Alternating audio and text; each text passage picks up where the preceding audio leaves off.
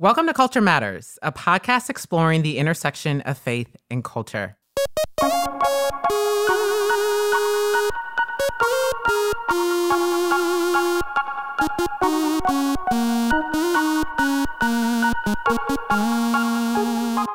I'm Elizabeth Woodson, and I'm here with Tamarcus Ragland. And today, I am very excited to talk to Pastor Rich Villodas.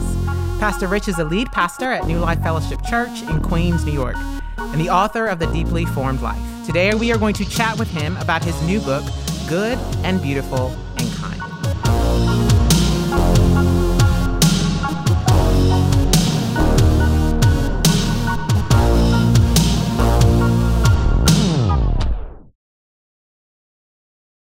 Pastor Rich, thank you so much for being with us today.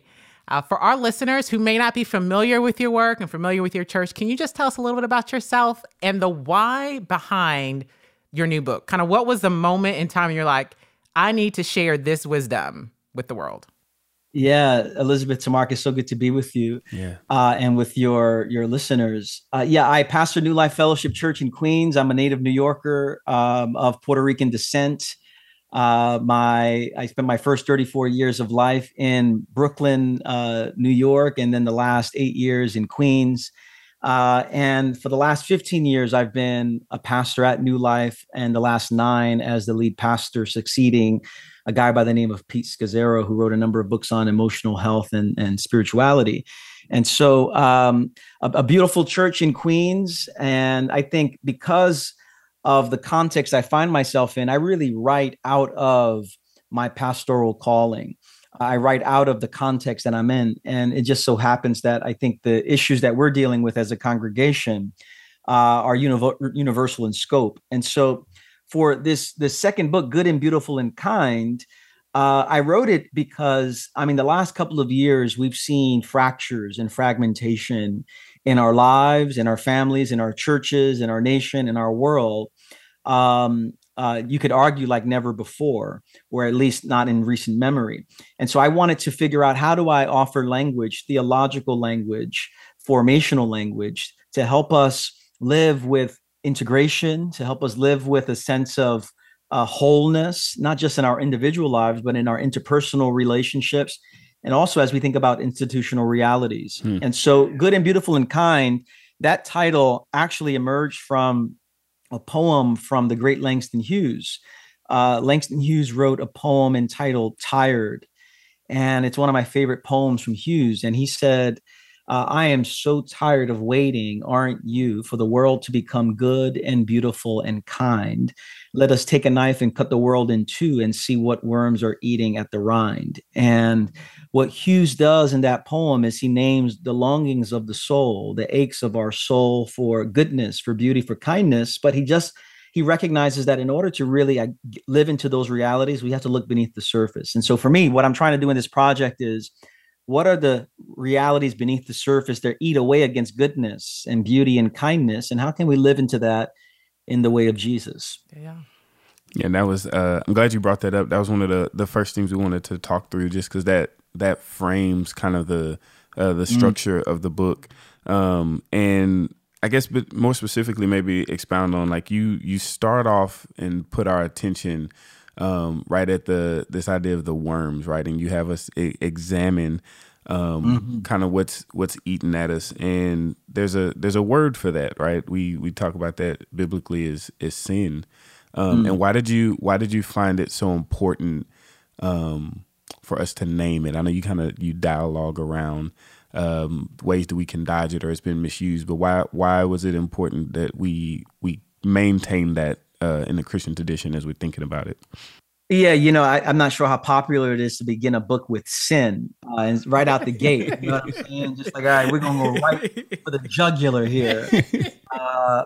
But what I was trying to do with sin in particular was try to see it from a different angle. And what I mean by that is, this is not saying that some of the language that we have around sin is not important. I think it is. And so sin as missing the mark, sin as moral transgression, sin as, I think all these things find language in scripture and they need to be retained.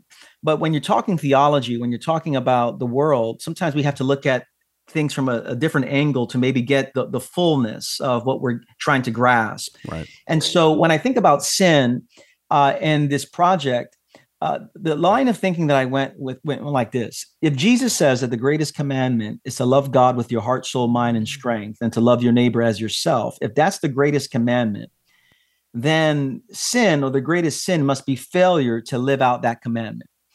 And so for me, the logic is, if love is the greatest commandment, sin must be failure to love, or the greatest sin, or the essence of sin, must be failure to love. Failure to love God with our heart, soul, mind, and strength, and failure to love our neighbor as ourselves. And I think when sin is situated in that way, we're able to see it from a different perspective, as opposed to religious rules that we're breaking. And moreover, some folks could care less about the religious rules. And then some folks say, I've kept all the religious rules. I'm actually a really good Christian. I go to church on a regular basis. I volunteer and I give and I serve and all the rest. Sin is not really a big thing for me. But when I say, no, sin is actually failure to love, you can do all those things and keep all the rules and not love well and still be caught in sin. And so St. Augustine had, in his writings had mentioned that, the essence of sin is to be turned in on ourselves, to be curved in. The word is like incurvatus in se, to be curved in on ourselves. And that's the essence of our society. Our society is caught in sin, whether we're talking about Christian nationalism, whether we're talking about racism, whether we're talking about greed, whether we're talking about lust. Sin, at the essence of it, is turning in on myself, that I'm centering myself, not love for God and love for neighbor. And I think in order to really get at what's happening in our society, we need a fresh reappraisal of what sin actually is. Yeah. I mean, to paint the picture that sin in its ultimate sense is us just concerned about ourselves, over concerned for and love for God and love for neighbor. Because growing up in the church, been in the church, the 3-hour church where you go morning service, you come back for lunch and you have evening service. This idea that what I have heard sin talked about, the category is in legalism. And so again, you mentioned that people pushing back against that, but to acknowledge this lack of love then helps us also see the ways in which we've been affected by that. To live in a world where we have been wounded by the sin of other people, or even sometimes our own sin. And so you present this idea of addressing and normalizing trauma within the church context. And why do you think, because the conversation about trauma research is not new to the world, but I feel like it's new to the church context, to normalize that from the pulpit. Why do you think that is? Because it's important for us to be able to acknowledge the ways in which we've been wounded by sin as we're engaging in these conflict-laden environments, and how other people have. But why do you think that this is new for some of us in the way that we see our faith? Yeah, I think part of it is, I mean, if I can be frank, much of the church does not live with the kind of integration that we desperately need. And so we have so segmented our faith from other disciplines because we see those disciplines often as a threat to faith. And so, for example, why is there so much stigma around therapy and mental health? It's often because we see that as something that is an obstacle to faith, or as a rival to faith, as opposed to ways that we work out our faith. And so I think because trauma falls within that mental health, psychological therapy category, lots of Christians have dismissed it as psychobabble, as opposed to seeing the theological foundations of it. We serve a wounded Savior.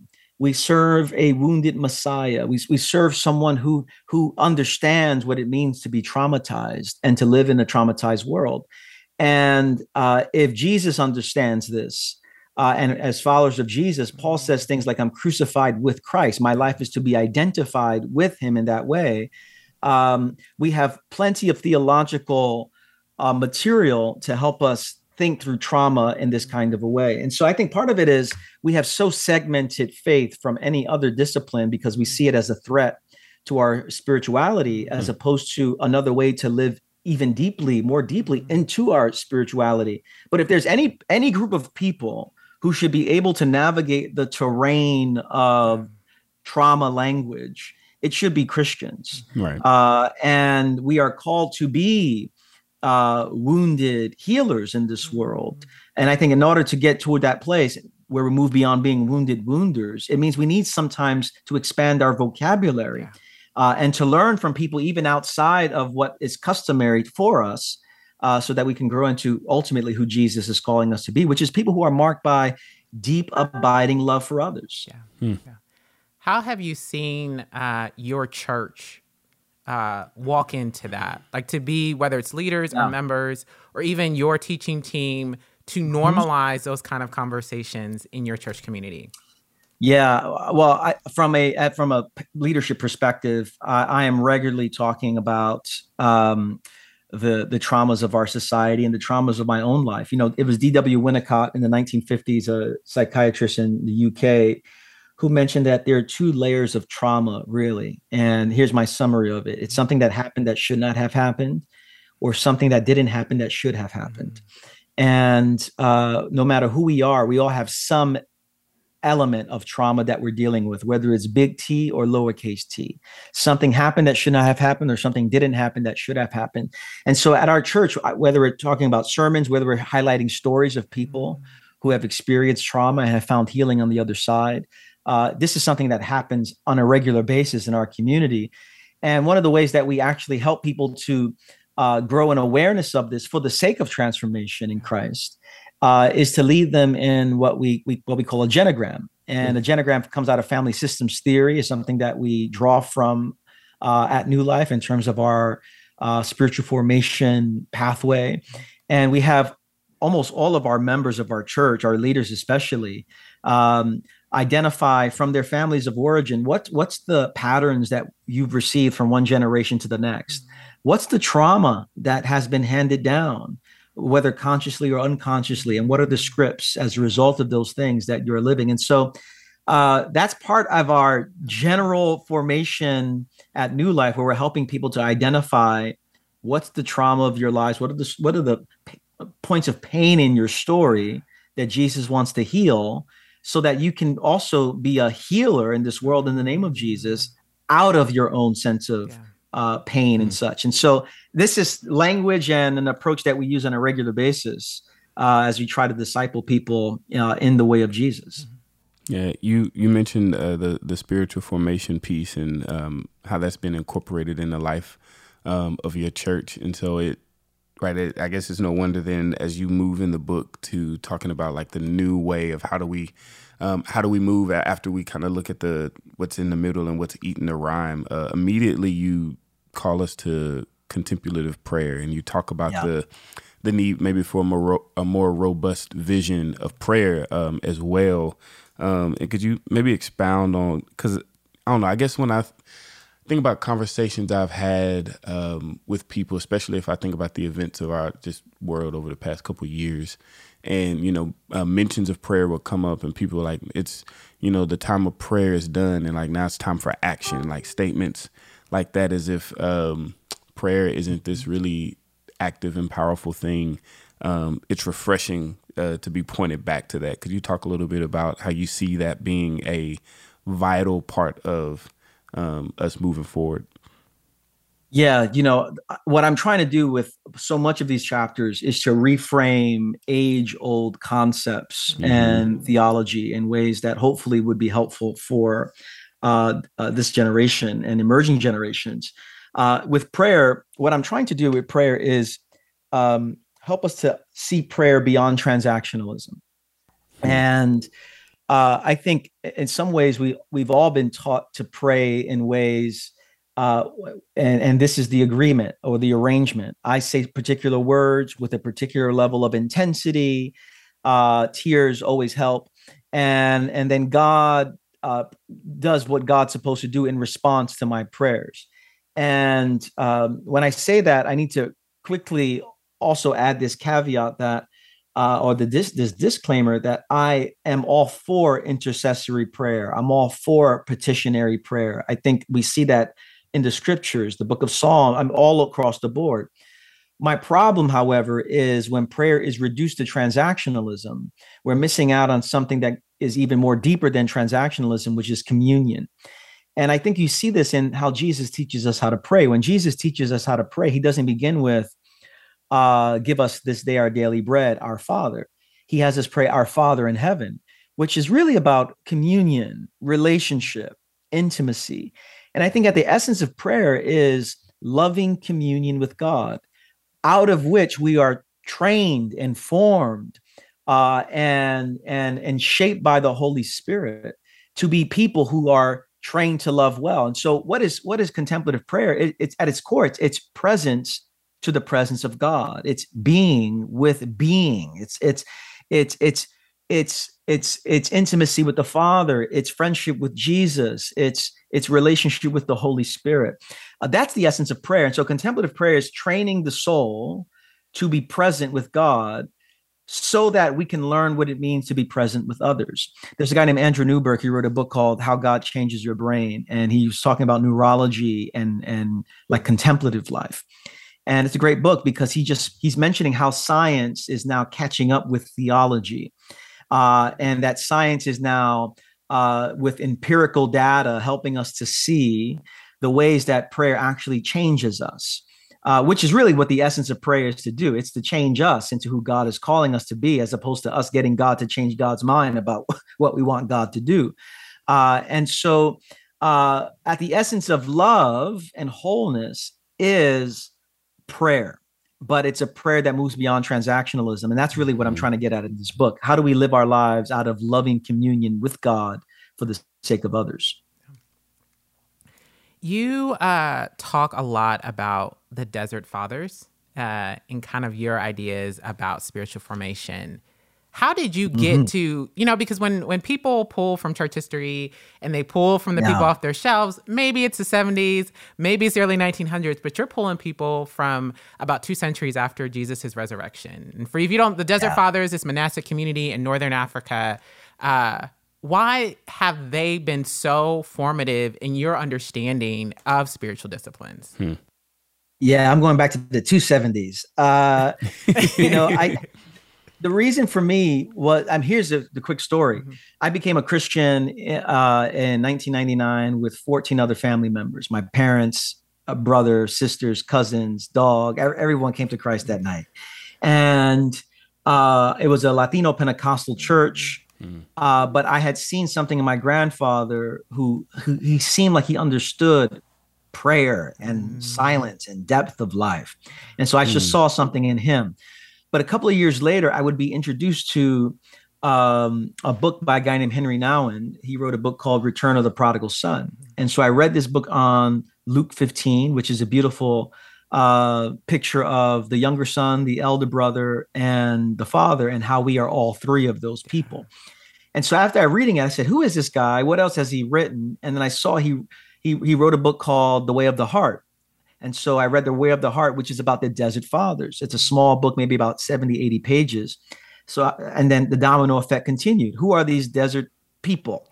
And so I went to the library and started reading up on the desert tradition.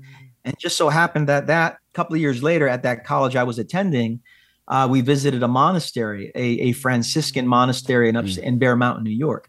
And from that point on, something happened in my soul where I tasted silence and solitude for the first time and experienced a kind of intimacy with God that I had never had before.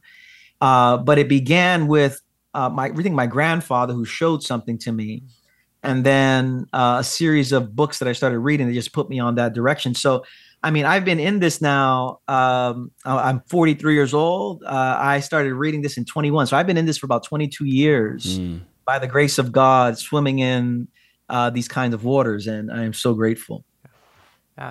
It's because as you are reframing in the book, things that we may have heard of but need to see in a new way. One thing I was struck by is just what you are suggesting or presenting isn't immediate. It's this process of development that comes from stillness and being before the Lord. And that I think, pushes against some of the norms of our culture of where the places we need to be. It's immediate. It's like development within us isn't always makes a great Instagram post or beautiful picture, but it happens over the long haul. And that as we examine these worms that are underneath the surface, that are eating away at who we are and who our neighbors are and causing conflict and destruction, that some of the answers require us to get away and to be with the Lord in ways that push against what we get rewarded for in culture. Yeah. Yeah, absolutely. I mean, this is for certainly not a 7-step kind of process to doing something with immediacy. And I think that's the nature. Ultimately, what I'm trying to get at is, what does it mean for the fruit of the Holy Spirit to flow through our lives? And fruit does not grow overnight. I think in church culture and church context, we often want the gifts of the Spirit to quickly do what the fruit of the Spirit is meant to do slowly. Yeah. And we can't, I wish someone could pray for me that I be humble. I have the gift of humility. But there's no gift of humility. That's a manifestation of the Holy Spirit that comes over time. And then when I think I got it, it's like I got to start all over. You know what I'm saying? And so, but this is a lifetime of work.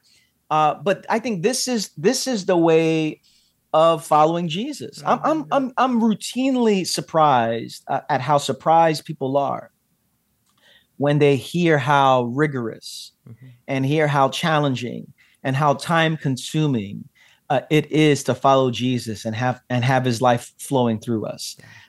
Jesus said things like, if you're going to follow me, you're going to have to take up your cross and do so. And I like I tell the people in my church, he wasn't talking about gold chains.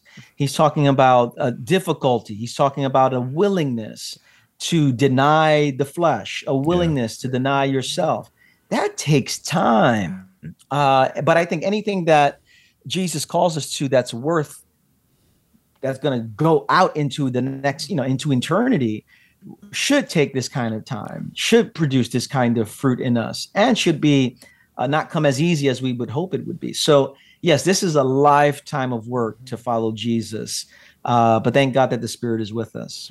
No, what I love about that is there is a sense in which that actually like elevates and recognizes more holistically and like with more weight, like the issue at hand. Like when I think about the stuff that we're that we want that immediate change, the traumas in people's lives or the things that are going on around the world, it's like to think that there is something that can immediately make it all go away in the moment.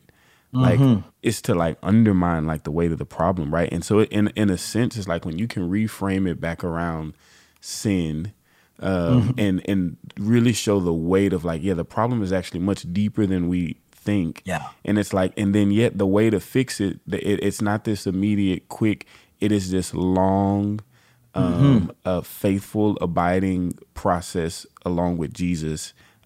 Trusting that in that obedience and that faithfulness that he's doing the work over time, not just in me, but in my sisters and my brothers, not just in my community, but all the way up in Queens and around the world. And it's like, as he's working slowly in each one of us, he is slowly starting to kill the worms that's eating the rhyme. And like, that is such a, that is walking around the walls of Jericho. And it's like when the walls fall, it's like it had to be Jesus because, there's no way we could have done that. Like it was just slow work that he's done over time. Yeah. And there's something really beautiful about that. And I'm grateful for that offering to the church to be able to be reminded of the power in Christ to do the work in us, in his rules and in his way, and not by the world. It's just beautiful. Again, our listeners are people who are involved in church, people who are leading in church. And so the idea of incorporating spiritual disciplines into the culture of the church might seem a little overwhelming because for some people, this is newer stuff. Yeah. How has your church done it? I know that that's been a process over a long period of time, but what are some of the things that have been helpful for you guys to incorporate this into the culture of New Life Fellowship? Yeah, I think a few things. What we've tried to do over the years is offer really a large menu of approaches that we can take to intentionally nurture our lives with God. We talk a lot at New Life about cultivating a firsthand spirituality, that we don't want to have a secondhand spirituality, living off of the spirituality of the worship team, the preacher, the small group leader. We want to have a life with God for ourselves. And so in order to live into that reality, it requires us to be intentional about particular practices. And so what we've done over the years, and we've been doing this for many, many years now. So I don't expect other churches to be where we're at right now, because we've been doing this for a few decades. But we offer very simple practices. If I can list 4 practices that we use to get people started, and there's a large number of practices that people can live into. And depending on your personality, we often say at our church that we don't have a private relationship with Jesus, but we do have a unique relationship with Jesus. Yeah. And what I mean by that is we are all different people. We all have different personalities, temperaments, passions. And so we have to figure out what works for me, but in a way that's not self-oriented. Ultimately, I want communion with Jesus and love for others. But how I get there might differ from the next person. Mm-hmm. But I think about 4 practices in particular. The first practice I think about is silent prayer, what we've already alluded to. Seeing prayer as a means of communion with God. So what does it mean for me? Very simply, I have my phone in my hand and I set the timer to about 5 minutes, 10 minutes. For people who've been doing this, who are very new to this, they might set it for 1 minute or 2 minutes before they get overwhelmed. And I have a very simple phrase that when my mind gets distracted and I think about the email I forgot to send, or the conflict, or the imaginary conflict, if he said this to me, I'll say that to him, all the stuff that happens in my brain when I'm praying. Mm-hmm. I have a very simple phrase: Jesus, here I am. Mm-hmm. And when my mind gets distracted, I very gently whisper, Jesus, here I am. I want to be present to your presence, Jesus. And so silent prayer is one way that we do it. Another is just the slow reading of scripture. We live in a scrolling, skimming society. We scroll through our phones, through our timelines. And sadly, we do the same with the Bible. And so we scroll through the scriptures. But what does it mean to take bite-sized portions of scriptures and ruminate and meditate on that until, like Jacob says, I'm not going to let you go until you bless me. What if we went to the scriptures like that? I'm going to stay with this one chunk of scripture.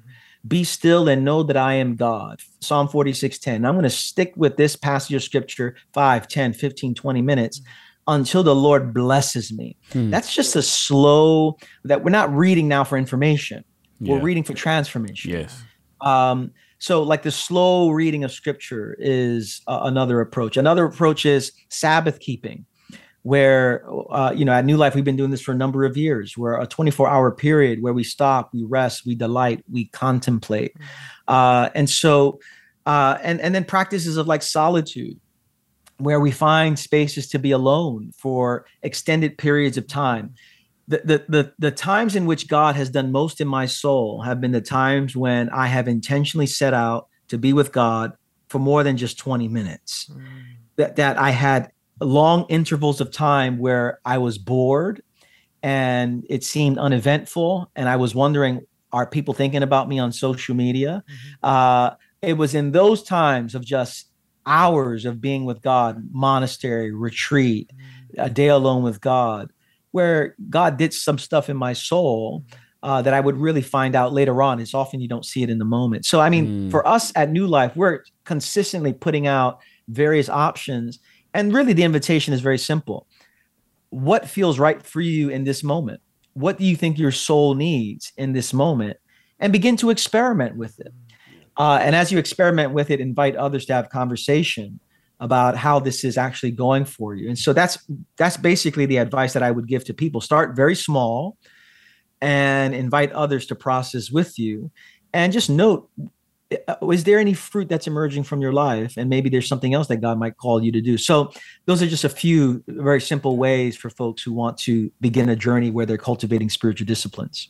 Thank you. Yeah, that's really helpful. Yeah. In light of what you just shared with the practices and kind of that introduction for those who want to get started, I feel like a pressing opportunity to kind of walk in that kind of obedience is coming with the midterm elections coming up. And so maybe like just in light of that, what kind of wisdom would you give to somebody who maybe be overwhelmed by that, be it in their church, in their families? And how do you see kind of that intersection of actually walking in these kinds of disciplines and practices can help ground us in what's true, and also in the spaces where we do have to enter in those kinds of conversations and engagement, can do so more out of a place that's Christ-centered and out of love, and brings about beauty and goodness rather than more division.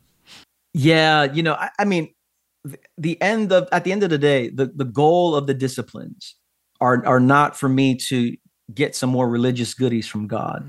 The goal of the discipline is not for me to feel better about myself. Mm-hmm. The goals of these disciplines are to help me to love God deeply with my heart, soul, mind, and strength, and to love my neighbor as myself. And so if I as I tell the people in my church, if we're giving our lives to prayer, but that prayer is not producing greater love, we're doing something wrong. Yes. Because opening ourselves up to Jesus is to lead to us living and leading like Jesus. And so when you have something like midterm elections, something where, I've said we live in a CPR world, a world in which it's hard to breathe, and a world in which our hearts are ailing. And CPR stands for the convergence of COVID, political idolatry, and racial injustice. And when you have the convergence of those three forces, it's very difficult to be present to others. Yeah. But a prophetic way of being in the world, in the way of Jesus, is to be present to others.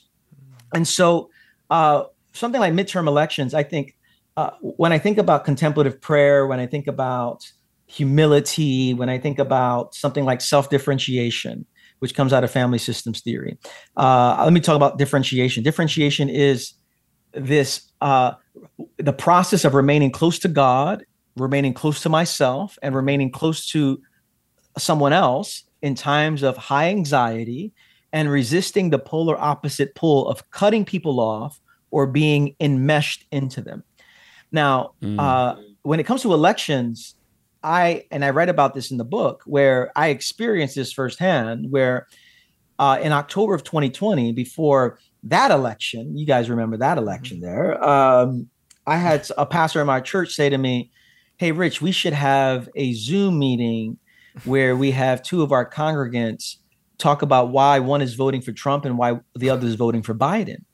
And we should do this in front of the whole congregation." And with great faith, I said, "We're never going to do that." And so praise God.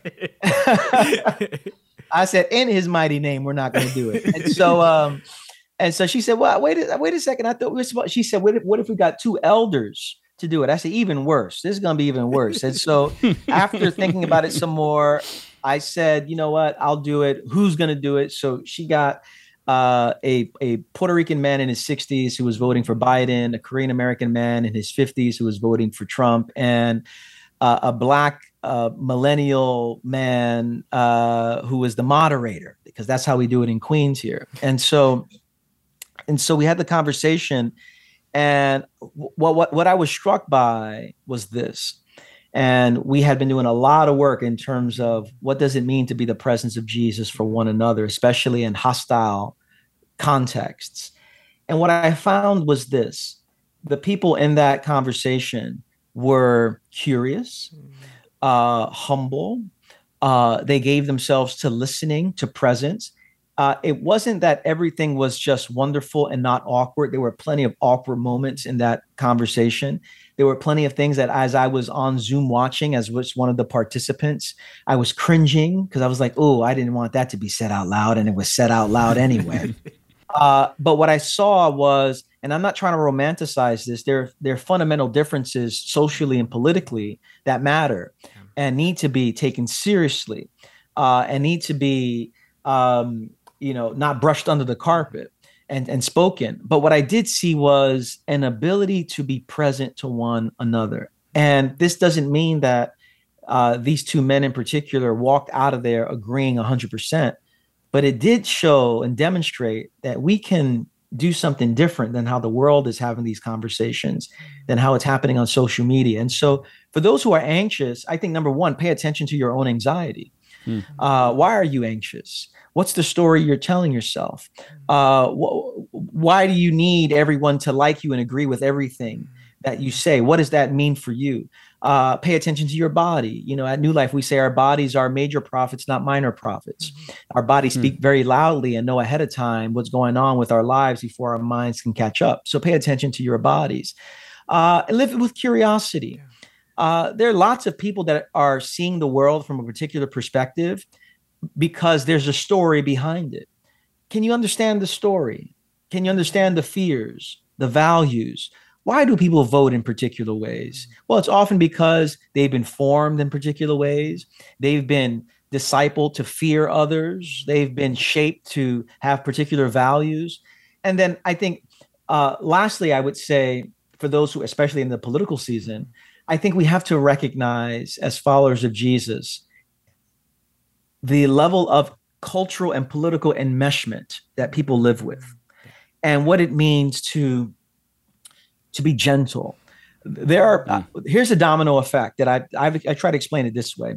To critique a president, to critique a political figure, often when someone hears a critique of especially the person I'm voting for, here's what happens in the brain. You're critiquing my party that has particular values, which means you're critiquing my values, which means you're critiquing the way that I read the Bible, because the Bible is how I understand these particular values. And if you critique my reading of the Bible, you're critiquing of my understanding of God. And if you're critiquing my understanding of God, you're critiquing me at my deepest center. That's what happens when someone criticizes a political figure. And why do people take it so seriously? Why do people get so offended and defensive? Because to critique Joe Biden, to critique Donald Trump, to critique whomever is not just critiquing them. You're critiquing me at my deepest center. And so I think if we can be aware of the level of political and cultural enmeshment, another way of saying it theologically is idolatry. If you can understand the level of idolatry that people hold in their hearts, but to see it with gentleness, to live subjected to idolatry is captivity, is slavery, it's bondage. And whenever I see someone who is so identified themselves with a political movement, for me, I'm saying to myself, they are in a particular kind of bondage because they are offering themselves to this politics, to this way of seeing the world in ways that only God deserves. And so I think understanding the ways that people are politically and culturally enmeshed should actually lead to compassion and gentleness and curiosity and humility, as opposed to the vitriol and the anger and the meanness that we see in the world. And so let's just be mindful of how gentle we're living in this world. Wow. You know, just seeing what pops up on my timeline, Tamarcus, Pastor Rich, I'm sure pops up on y'all's timelines. News reports, what is coming for the midterm elections in our churches, the conversations that have made some of my friends leave the church, like all this conflict and division that seems really hopeless. There's this glimmer of hope. And is that we return to the place that our faith calls us to, which is an examination of what's broken underneath the surface. And ultimately what's broken is sin, and sin is idolatry, because I have love for self more than I have love for God, which then produces love for others. But the way for that to be formed in me is to submit myself to the power of the Holy Spirit. And our faith tradition has done that through disciplines. And it is a process. It is not immediate. It is attending to my own soul, being present with God and present with others. But the hope is when I'm doing that and in that space and before the Lord, I'm living out in true humanity and being who God's called me to be. And that to me is where the hope is. because I'm bringing the truth and beauty and goodness and kindness that comes with our original design. And as believers, we bring that. We know what it is to live well in this world. And that is the hope that we would bring, because the conflict's not going to end. Like, it's not going to get any better. But what we can hope is that we get better in handling it. And thank you, Pastor Rich, because I think you've given us a lot of nuggets of wisdom and hope today. Yes, thank you. Well, thank you so much. It was just a gift to be with you in this space.